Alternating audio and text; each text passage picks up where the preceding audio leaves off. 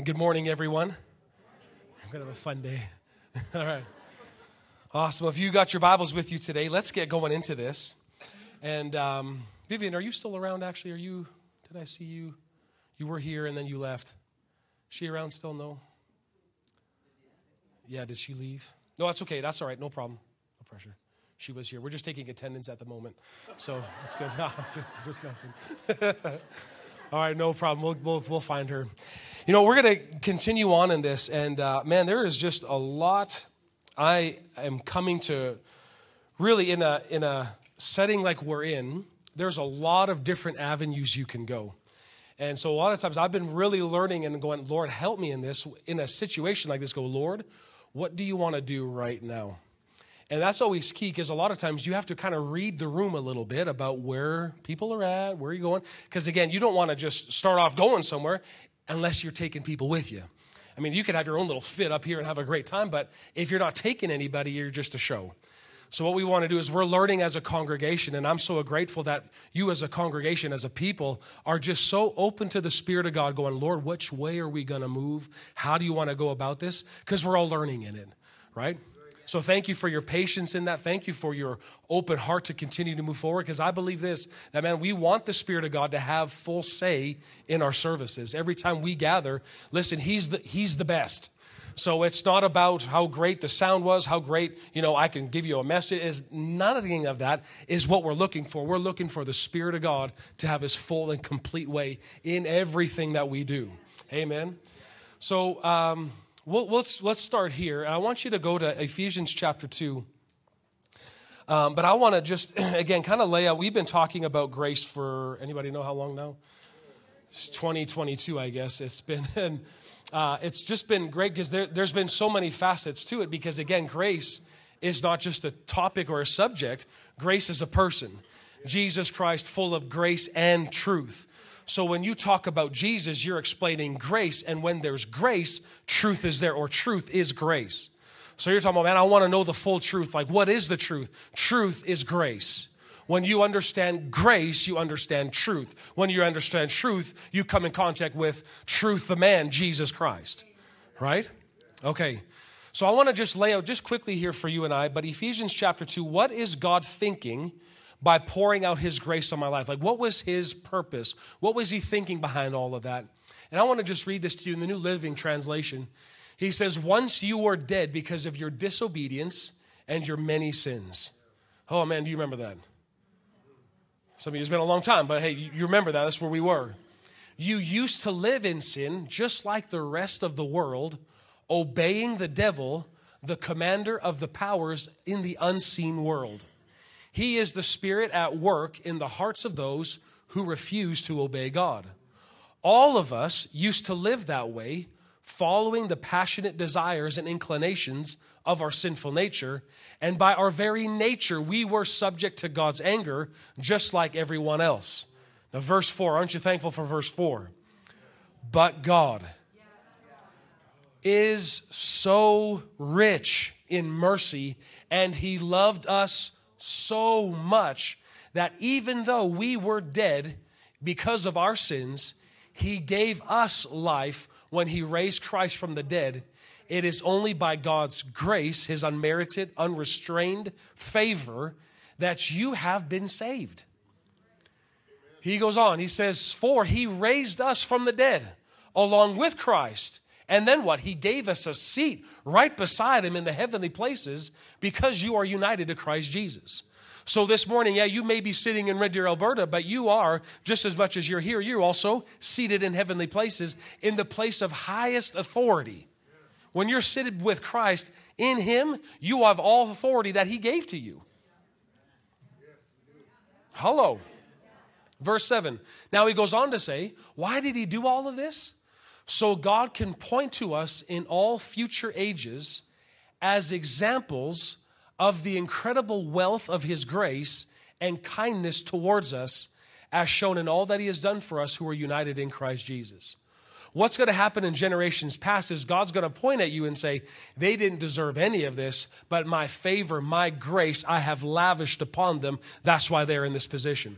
I remember hearing prophecies even as a kid. I mean, when the church, these are talking about days and days when we're in heaven and there's a new heaven and a new earth. And all of a sudden people would stop and they would stare and they would go, those were the chosen ones. Those were the ones that God put his grace all over them. Man, to be the church. Oh, man, to be that called out group. They were just excited looking at him. There's something different about you. What is it? God's favor is all over your life. So what does God want to do? He's going to point at you and say, they didn't deserve any of this. And we're going to be doing this for generation after generation. That's what you and I are going to be doing. So guess what? God's going to make an example out of you in the best way. Then he went on to say, God saved you by his grace when you believed. And you can't take credit for this. It is a gift from God. Salvation is not a reward. Say that with me. Salvation is not a reward for the good things that you've done. Now, salvation doesn't just mean heaven bound. That's part of it. Salvation means healing, preservation, safety, deliverance, freedom. I mean, you look at the Greek word for salvation, and it's sozo, and there's so much in that word than just saved, I'm going to heaven. Salvation, everything that's in the whole package of what Jesus provided is in this word salvation. So healing, deliverance, protection, safety is not a reward for the good things that you've done. As we get into this Christmas season, oh, I fed a bunch of people, so now, God's going to bless me. No. Salvation, God's goodness towards you is not a reward for the things that you've done. Why? So that none of us can boast about it. So what's the purpose behind grace? Why all this? Look at this verse 10. For we are God's masterpiece. He has created us anew in Christ Jesus so that we can do the good things he planned for us long ago. Meaning what? You don't, just because the good things that God has, it's not like I have to do good deeds and then God's grace, God's kindness comes into my life. No, he puts his goodness onto your life so that you are now equipped to do the good things he's called you to do. So don't ignore good works. Good works is now part, but it's not in order to obtain favor or grace from God. When I receive the grace of God in my life, it now equips me to carry out the works that he's called me to do before the foundation of the world.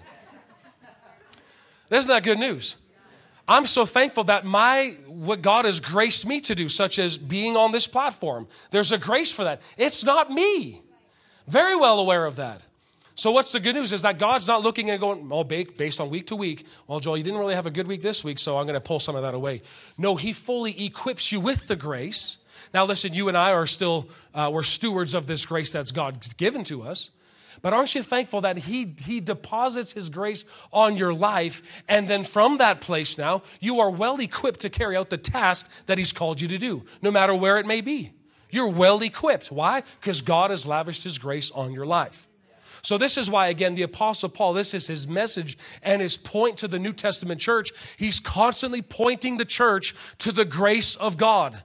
Because you have to understand the grace. You got to understand the message, because all the fullness of what God did is found in the message of his grace. While we were singing this song, even when I don't see it, you're working. Even if I don't feel that you're working. You never stop working. That's true to a point. He never stops working, but because if you and I start getting involved in doing work to try to make this word come to pass in our life, he stops working. What? Yeah. That's why the Bible constantly says, let us labor unto rest. God in the Old Testament basically said, I've seen the way you work. I understand how you work. Jesus is saying, it didn't work at all. Let me do the work. You simply rest in what I've done. That's basically the gospel in a nutshell, is your works are useless. They're lame. They don't amount to anything.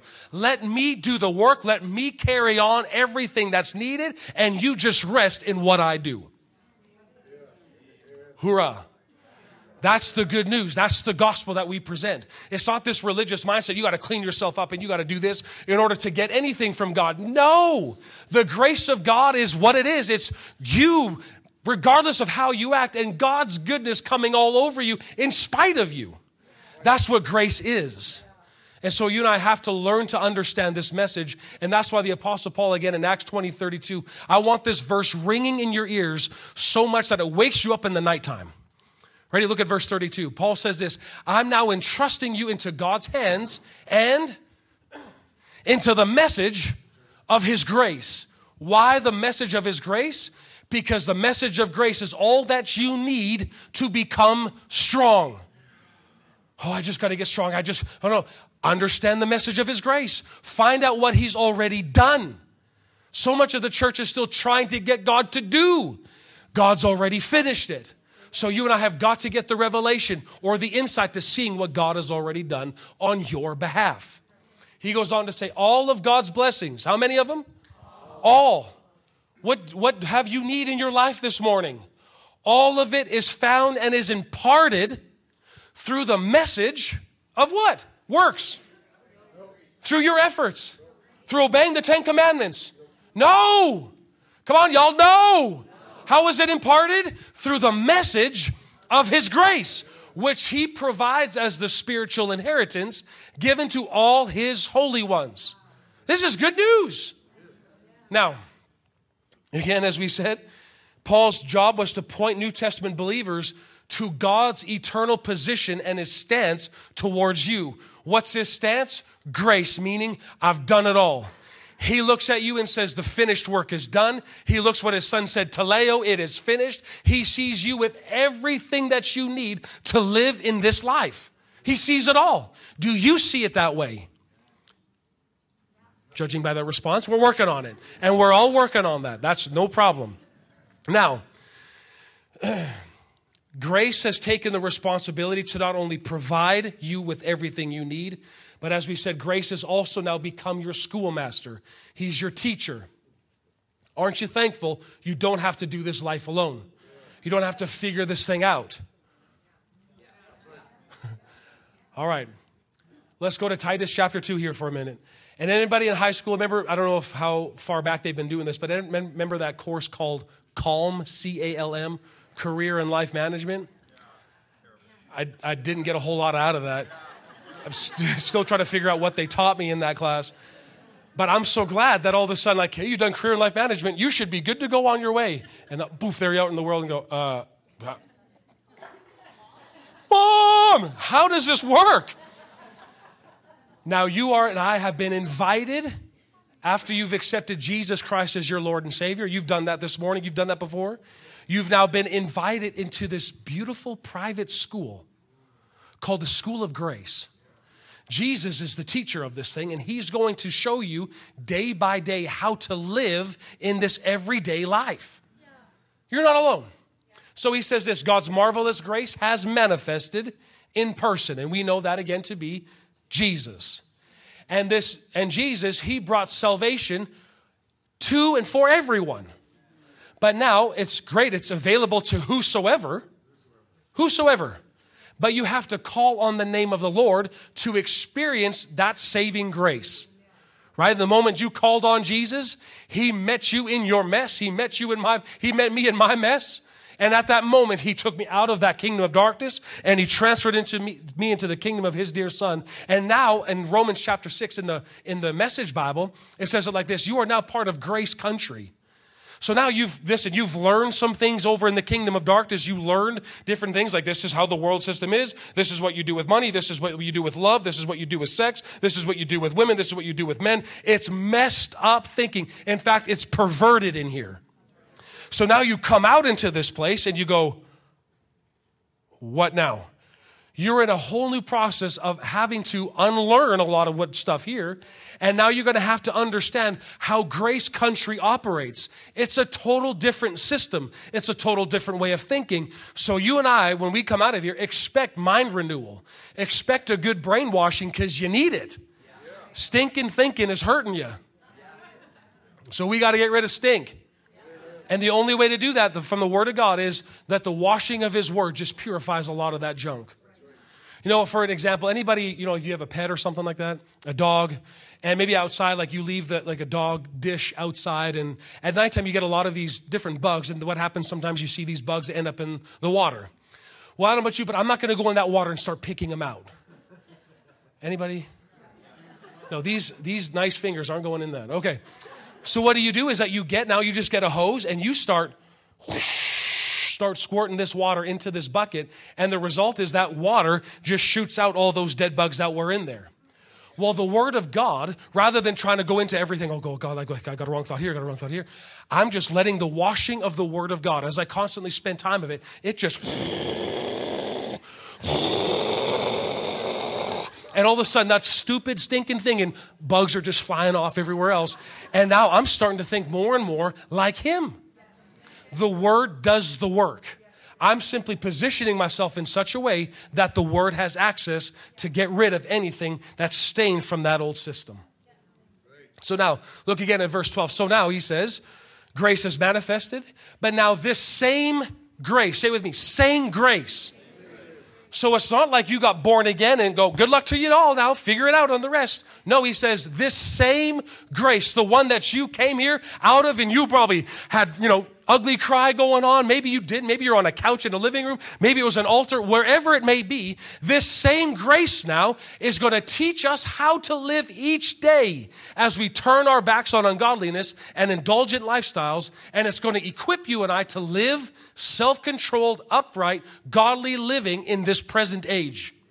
That's what grace is going to teach you and I. So again, we ask Mr. Grace, what are you going to be teaching? The first thing, and we're going to go a little bit deeper into it today, is Grace, what are you going to be teaching me? Lord, what are you showing me from your word? And the answer is how to turn my back on ungodliness.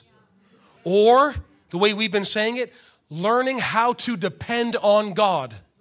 I don't know about you, but I want my life to be on my back, so turned on ungodliness, meaning I'm so done living self-reliant, where I can do this. Yeah, the word said, I'm going to get involved. I can do that. I can do this. Stop. You can't. Aren't you glad you came to church this morning? What'd you learn? I can't do anything. Anybody even try changing a bad attitude? It takes time. It's like, man, sometimes I need a nap. I need like a week. I need to go to Cancun for a month to get happy. That's not okay. That's all flesh. So what Grace has said is that, hey, I'm coming alongside to actually help you change your attitude. Stinky attitude, guess what? Grace, Lord, I need help. When I get woken up at 3 o'clock in the morning, Lord Jesus, help me. Anybody else have that issue? I'm fine. This is, okay. Lord, I need you to help me in this. I need your grace to show me and to teach me how to change my attitude so somebody doesn't get hurt. Okay. Now, Grace is saying, I'm going to teach you how to depend on God. As I said, I'm coming more and more into this place within myself that I'm looking and going to God to meet every need, desire, or longing, and to help me in every area of my life. I made this analogy last week. If I look to Jamie as my source of joy, it's going to be frustrating for me and her. Jamie, tell me something funny. And she wakes up going, man, I got no knock-knock jokes today. I got nothing. Then I'm going to be mad at her and annoyed at her because I'm looking to her to be my source or at least a channel of something to make me happy. Woman, make me happy. And she's not. So there's a problem in my marriage. Girl doesn't know how to make me happy.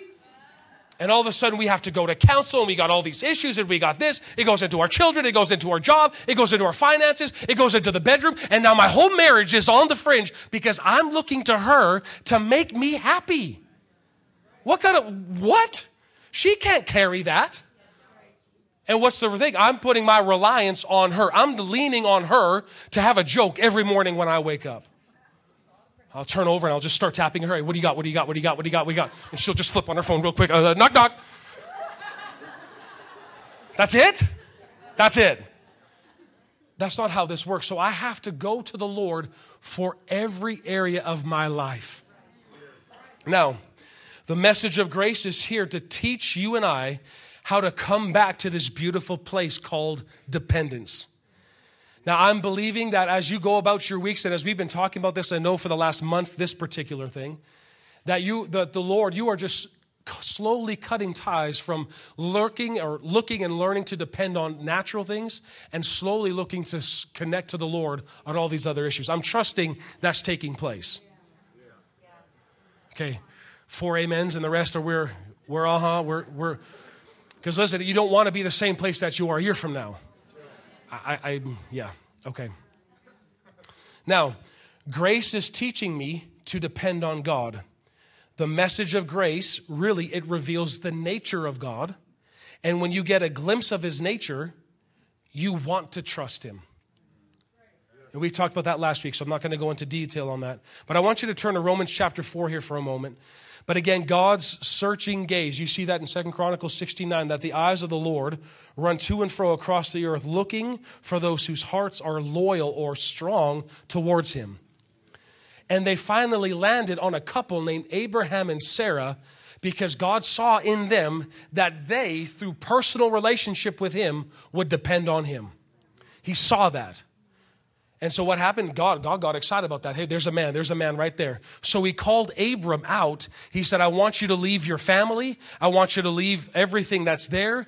And I want you to depart to a country that I will show you.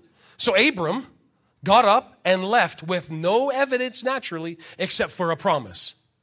And now as you kind of fast forward to his life, where I want you to see here in Romans chapter 4, verse 18, he says, against all odds, when it looked hopeless, Abraham believed the promise.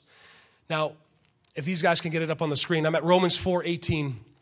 He says this, against all odds.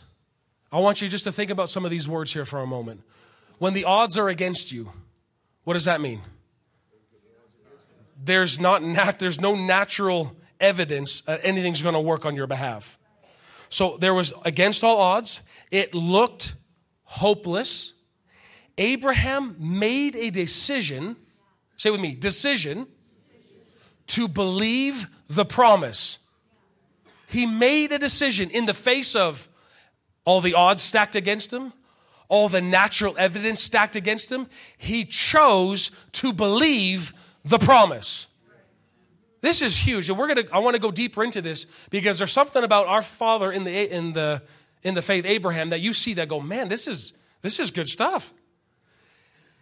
And not only did he believe the promise, but he also expected, or he depended on God to do what? To fulfill it. So God, you said the promise, I'll choose to believe the promise. It didn't stop there. Now he also said, I'm also choosing to believe and expect you to make it come to pass in my life. That's the attitude we, the church, have to have. As we go forward in the days, not only, I believe the promise. Yeah, that's great. But I'm also expecting him now to fulfill it in my life. He looked to God. He took God at his word. And as a result of taking God at his word, he became the father of many nations, and God's declaration over him came to pass. God's purpose and plan for him came to pass. Your descendants will be so many that they are impossible to count. God's got a call on your individual life. God's got a plan for you. How is it going to come to pass? Believe the promise of what he said about you, and that God is going to fulfill it in his time. He needs access. Continuing on, verse 19. No, okay. In spite of being nearly 100 years old, okay, here's the natural evidence. When the promise of having a son was made, his dependency upon God was so strong that it could not be undermined by the fact that he and Sarah were incapable of having a child. Impossible. And verse 20 and 21, he says, he never stopped believing God's promise, for he was made strong in his faith to father a child, and because he was mighty in his dependence upon God and convinced that God had the power needed to fulfill his promises, Abraham glorified God. Now, I want to look at this again, because there's a few statements in this that really just popped at me as I was reading and studying on this past week. Again, in Romans chapter 4, verse 18, it says, Abraham took God at his word. Say with me, he took God at his word. Now, how can Abraham do that? How could somebody do that? Through personal relationship with God. Your dependency upon God can never go beyond your personal relationship with him. It's impossible. You can believe of God where you depend on him. So a lot of times people think that they're at step 20 when you're at step 1. Is it wrong to be at step 1? No. That's a great place. We all start there. And what's going to happen is that you're slowly growing and you're taking steps into your dependency upon God. See, people mistake a personal relationship with God for knowledge about God and what he can do. That's great. You can know things about God, but he's not looking about what you know about him. He's looking for a personal, intimate relationship with him. That's why my dependency upon God is totally linked to my trust in him. If I want to depend on him, it has to show that I have to have a personal relationship. So if you're just getting Sunday fixes, it's not going to go very far. Abraham, we look at Abraham and go, oh yeah, I can be just like Abraham. And all of a sudden the sight of something from the natural that goes against what you've heard or what you believe, oh man, how is this going to work? Abraham, the stack against him, he saw all this. He probably looked in, well, they didn't have mirrors, or maybe they did, looked in a pond or something and saw the reflection of his body going, man, this is old. What did he do? He chose to believe the promise. How do you do that? That's not easy to do. It's fun to talk about, but man, it is not easy to do. All of a sudden, when your kid comes in not feeling well, what do I do? God, you said by stripes, why are we not seeing it?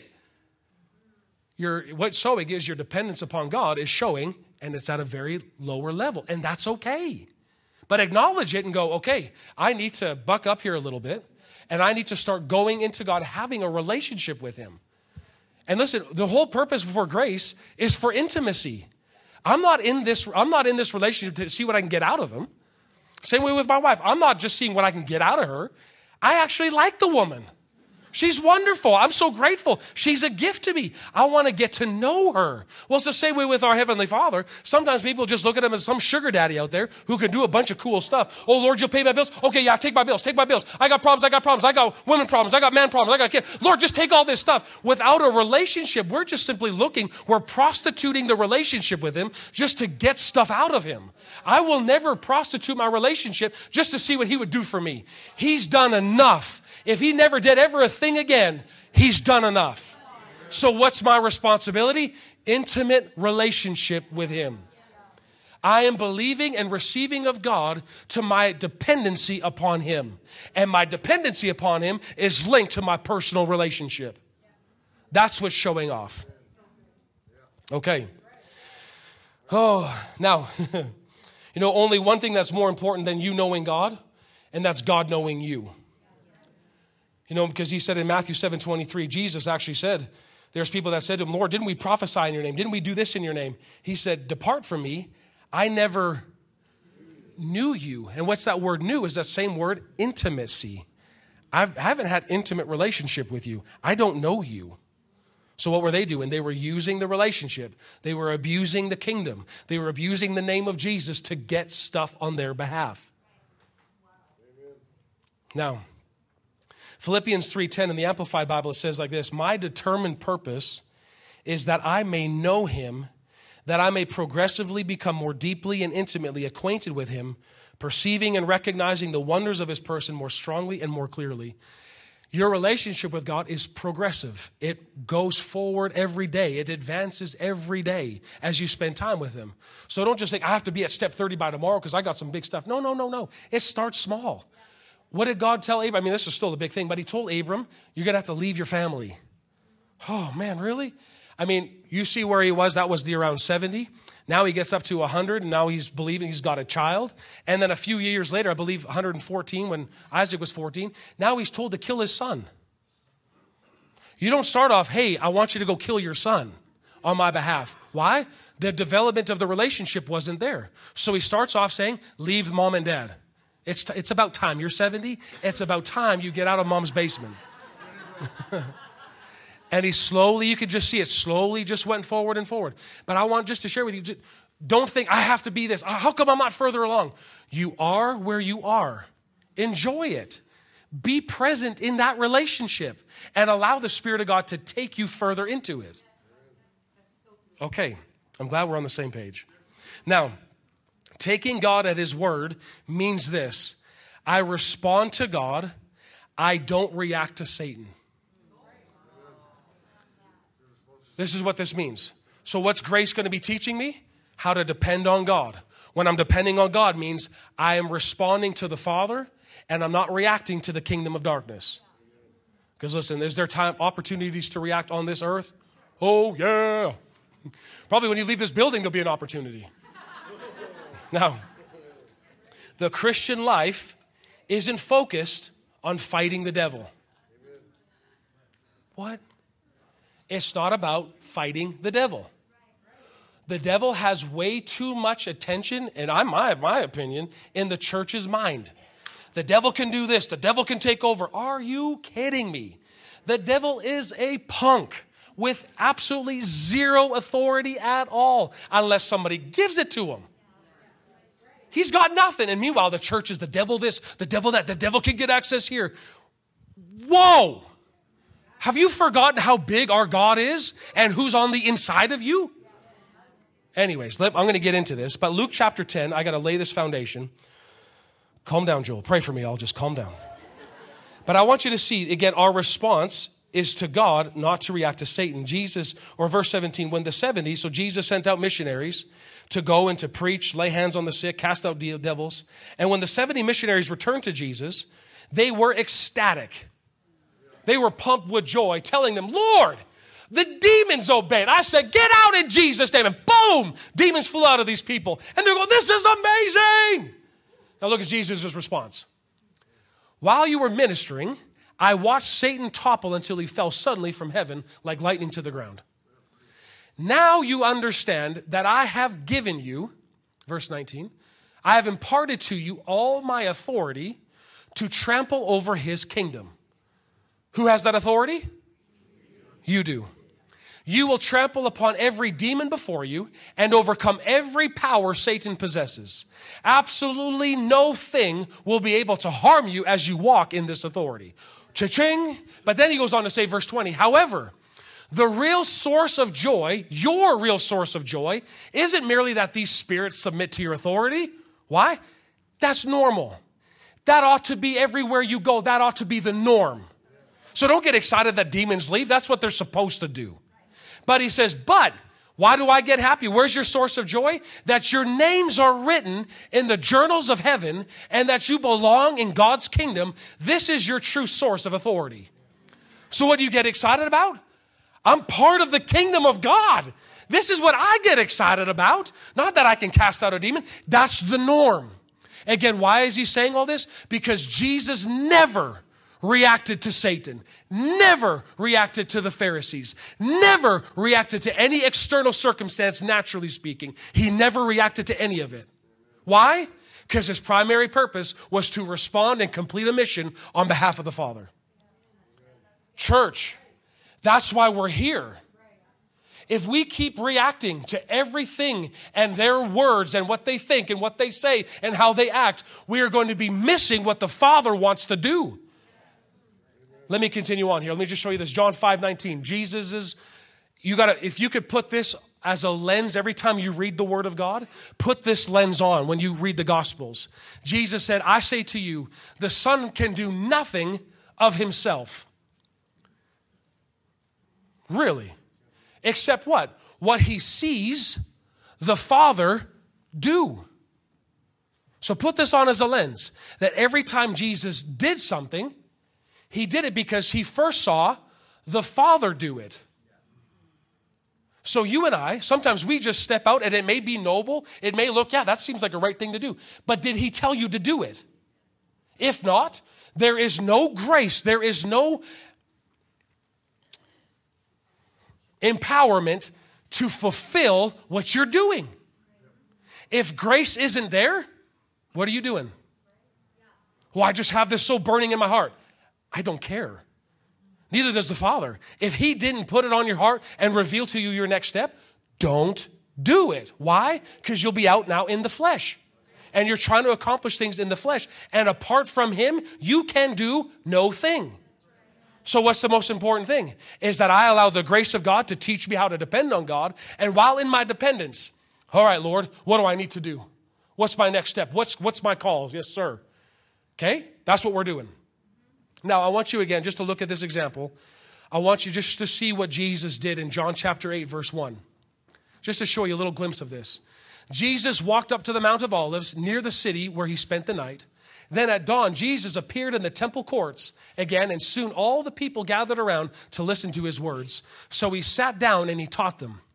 Now look at this. In the middle of his teaching, the religious scholars of the day, the real smart religious folk of the day, popped up, and the Pharisees broke through. Can you just see how obnoxious they are? Get out of the way, move out of the way, move out of the way. Meanwhile, they're dragging a woman who had been caught in the act of adultery, and they made her stand in front of the middle of everyone. Look what religion likes to do. Oh yeah, look at this, look at this, look at this. They're so good at it. That's why we're not Jesus, because I would love to beat one of these guys up with every fiber of my being, just slap him a few times, and Lord, I'm sorry for doing that. Then verse 4, then they said to Jesus, Teacher, we caught this woman. Now just notice their arrogance. Teacher, with an English accent, we caught this woman in the act of adultery. Verse 5, doesn't Moses' law command us to stone to death a woman like this? Tell us, what do you say we should do with her? Do you see the arrogance, the smudges? I can just see their little smudge face just. They were only, again, verse 6, why were they doing this? To test him, to see they would hope to trap him with his own words and accuse him of breaking the law of Moses. Guess what religion likes to do? It likes to trap you. Going on. But Jesus didn't answer them. Why? You don't have to. Listen, some of you this morning, you don't have to respond or give an answer to any religious comment, to any trash that's out there. You don't have to. Why? You're here not to fight darkness. You're here to represent the Father and respond to what he needs done. Instead, what did Jesus do? How annoyed do you think they would be? Religion demands answers. Constantly demands answers. Look at verse 7. Angry now, they kept insisting that he answer their question. So Jesus stood up. What is he doing while he's writing on the ground? He's going, Father, what do we do here? It's only option A, go with the law of Moses. Option B, talk on love. And I'm stuck in a trap. But when you're with the Father, he always gives you option C. And what's option C? Let's have the man who has never had a sinful desire throw the first stone at her.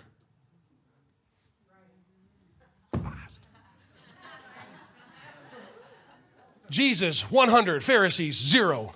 It just constantly. And then what did he do? Verse 8. Then he bent down over again and he wrote some more words in the dust. Okay, look at this. Verse 9. Click, click. Upon hearing that, her accuser slowly left the crowd, at one at a time, beginning with the oldest to the youngest, with a convicted conscience. Until finally, verse 10, Jesus was left alone with the woman and still standing there in front of him. So he stood back up to her and said, Dear woman, where are your accusers? Is there no one to condemn you? Looking around, she said, I see no one, Lord. Jesus said, then I certainly don't condemn you either. Go from now on and be free from a life of sin. Quick side note, do you think this woman went back to her prostituting ways? Not a chance. Why? Because the law was all over? No, because grace freed her. What the law likes to do is constrict and put demands and expectations on you that you can never keep. Instead, you come to grace, and grace, what does he do? He opens and frees you from never having to live there, have those thoughts ever again. Oh, that's what grace does.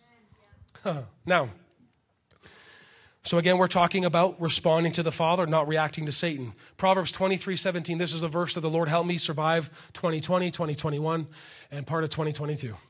Look at this, verse 17. Don't allow the actions of evil men to cause you to burn with anger. Instead, burn with unrelenting passion as you worship God in holy awe. What does that look like to you? I'm responding to the Father, not reacting to natural circumstances. Now, just to close it up here, distractions, or let me just first say this. God has a plan, and if you think about this reality, so much of the time we are focused on what darkness is doing in this earth. And why would you think? Of course we'd know this, because darkness is arrogant. Darkness is proud. Darkness likes to showboat. Darkness likes to be over every news media and show you how evil and how bad it is. Love does not boast. What you see all over going on there, yeah, that may be happening, but you have no idea what God is doing behind the scenes and how many lives are being changed regularly because of the grace and the love of God. Now, we need to learn to work with the plan of God for our individual lives, but also for the plan of God regarding a city, a region, a province, and nation. It's not that every time, okay, this is what, the government is saying, this is the next thing, and the church starts combating that. That's not the flow. What do we have to be doing? Lord, what do we do in this? And it's not like we're playing catch up constantly. He'll show you things to come. That's why the Spirit of God is on the inside of you. But we have so much of the time a church reacting to everything out there that there's no time to respond to what the Father wants to do. Now, let me just pull this in a little bit further here. But we spend time reacting or fighting sickness and disease instead of responding to the healing power of Jesus. So what's on your brain? Pain? Ow? Ow? Pain, get out of here. Go away. Get out of here in Jesus' name. What's your focus? Is the owie. And what's the Father saying? I need you responsive to me. And no longer are we're now fighting from this natural place. Going, come on, like, I need you to get better. I need you to get better. And the Father's going, you need to respond to what Jesus has done on your behalf. That's the battle we fight. Another example would be this, is that we spend so much time reacting to financial problems and fighting bills. Oh, tell us in the name of Jesus. Tell us. Numbers, you go down. You go down. And you go into, speed tongues. And just hoping that number will just somehow change on the paper to go tell us, yeah, I showed you. You're fighting the wrong battle. What am I supposed to be doing? Responding to what he said about my needs. The last thing, again, I'll just mention this, is that we spend time trying to react to the devil and to their stupidity. Instead, we need to respond to the Spirit of God and drive them out as he leads us. So many times, Mark 16 says, cast out devils, absolutely. But you can't just do that apart from the Spirit of God. You and I can do nothing. We can't do a thing. What do we need? We need the Spirit of God to lead us and direct us, to give us, okay, this is what I got to do. I'll step in here. I want you to show this is what grace is teaching you and I, how to depend on God for everything. There's some things that the Lord's not calling you to fight. And you're trying to fight it because you just don't like it. I get it. I've been there. But what do I need to do? I need to learn how to fight with the Lord on my side. Let me just show you this and then I'll be done. But what is the fight? The fight is to maintain the victory that we received because of Jesus. This is the fight that we are called to do. So now, look at this. This is another verse from Romans 4, from Abraham and Sarah. Because God is faithful, Abraham was strong in his dependence upon God, and this kept him from allowing natural circumstances to move him. Now, think about it from this perspective. Abraham was not fighting their age. Abraham was not fighting their bodies. He wasn't going, birth certificate, you change in Jesus, or in the name of Jehovah. I tell you, bodies, you go younger, go back to 20. I call you 20. I call you 20. I call you 25. Why? Because that's not actually the case. So do you see, the enemy loves to keep people distracted by natural elements constantly. Oh, I'm going to fight this. I'm going to go after this. Let me show you what our fight is. 1 Timothy 6:12. Are you ready? Now, again, the reason why is because when you start depending on God, the devil's not going to just watch you get all these blessings. So what's he going to do? He's going to do everything he can, naturally speaking, to distract you, to get you off of what you really need to be contesting for, Do you need to fight for healing? Why? You already got it. So what am I fighting then? I fight the good fight of faith. I'm not called to fight for healing. I got it. Then he goes on to say, lay hold, say with me, lay hold on eternal life. And eternal life is really, it's Jesus. It's to lay hold of what he did, lay hold on who he is and what he said. Lay hold to that. This is the fight. This is how we fight our battles. It's not by, I'm gonna find something to fight. I'm gonna find some devil and cast it out. No. What's the fight? To depend on God. To lay hold of what he's already accomplished on my behalf. Can we see that? Okay, now, it's not a fight of feelings or natural circumstances. I'm not fighting God to try to get him to do something for me. I'm fighting the enemy who tries to bring doubt, worry, and certain feelings that say I'll never get what God promised. I'm fighting to refuse to let go of his promise, the temptation to quit, and the temptation to get me down. This is what he's after. Look what he said to Abraham. Man, Abraham, you're 100 years old. There's no way. You tried all that stuff before. It doesn't work. What did he have to do? No! I refuse that. I believe the promise and I believe the promiser. He will do it. What did Abraham just do? He laid hold to the promise. This is the fight. So now let me just show you this in 2 Corinthians chapter 10. This is the fight. For though we walk in the flesh, here we are, we do not war according to the flesh.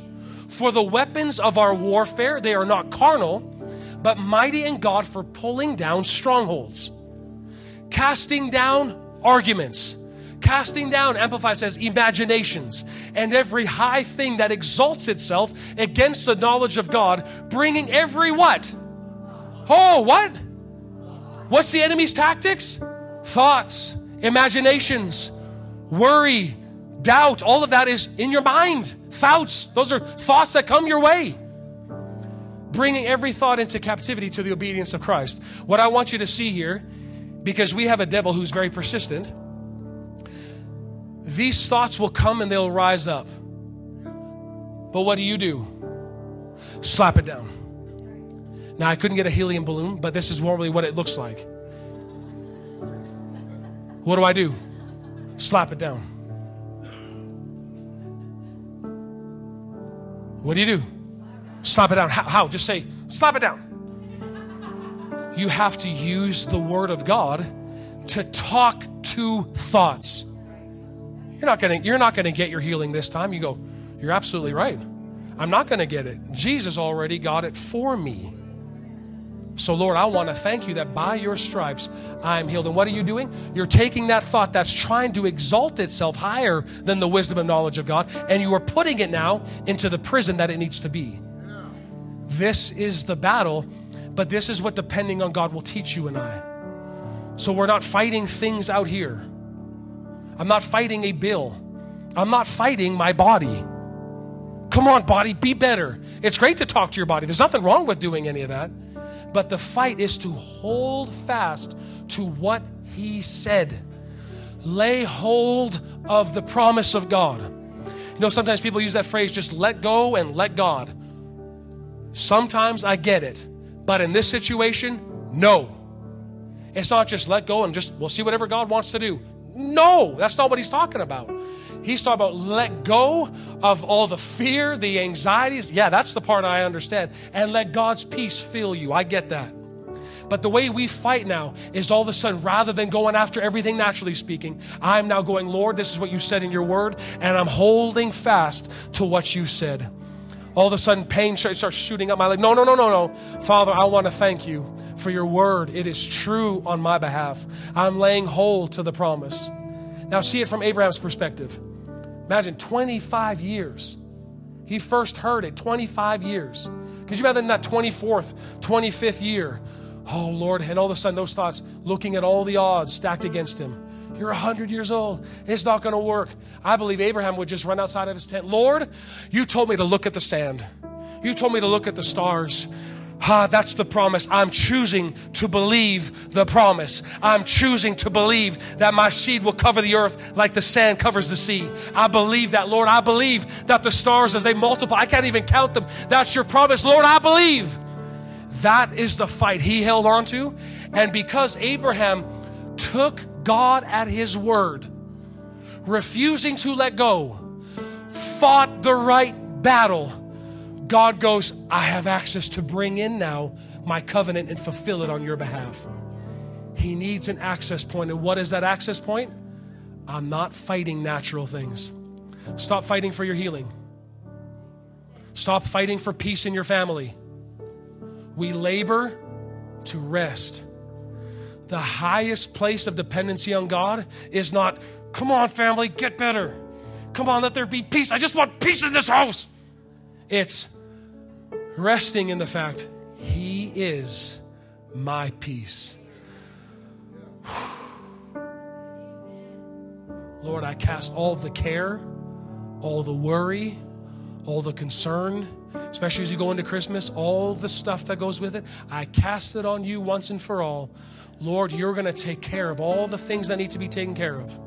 Did you know that God can take care of people better, like without your support, without your help? God, I got a family member that real sucks around Christmas. Leave them with God. Anybody got somebody like that? Just, you know what you do? You leave them with the Lord. The Lord is able to do far more what you could ever do with that individual. So it's best just to go, there he is, and leave him there.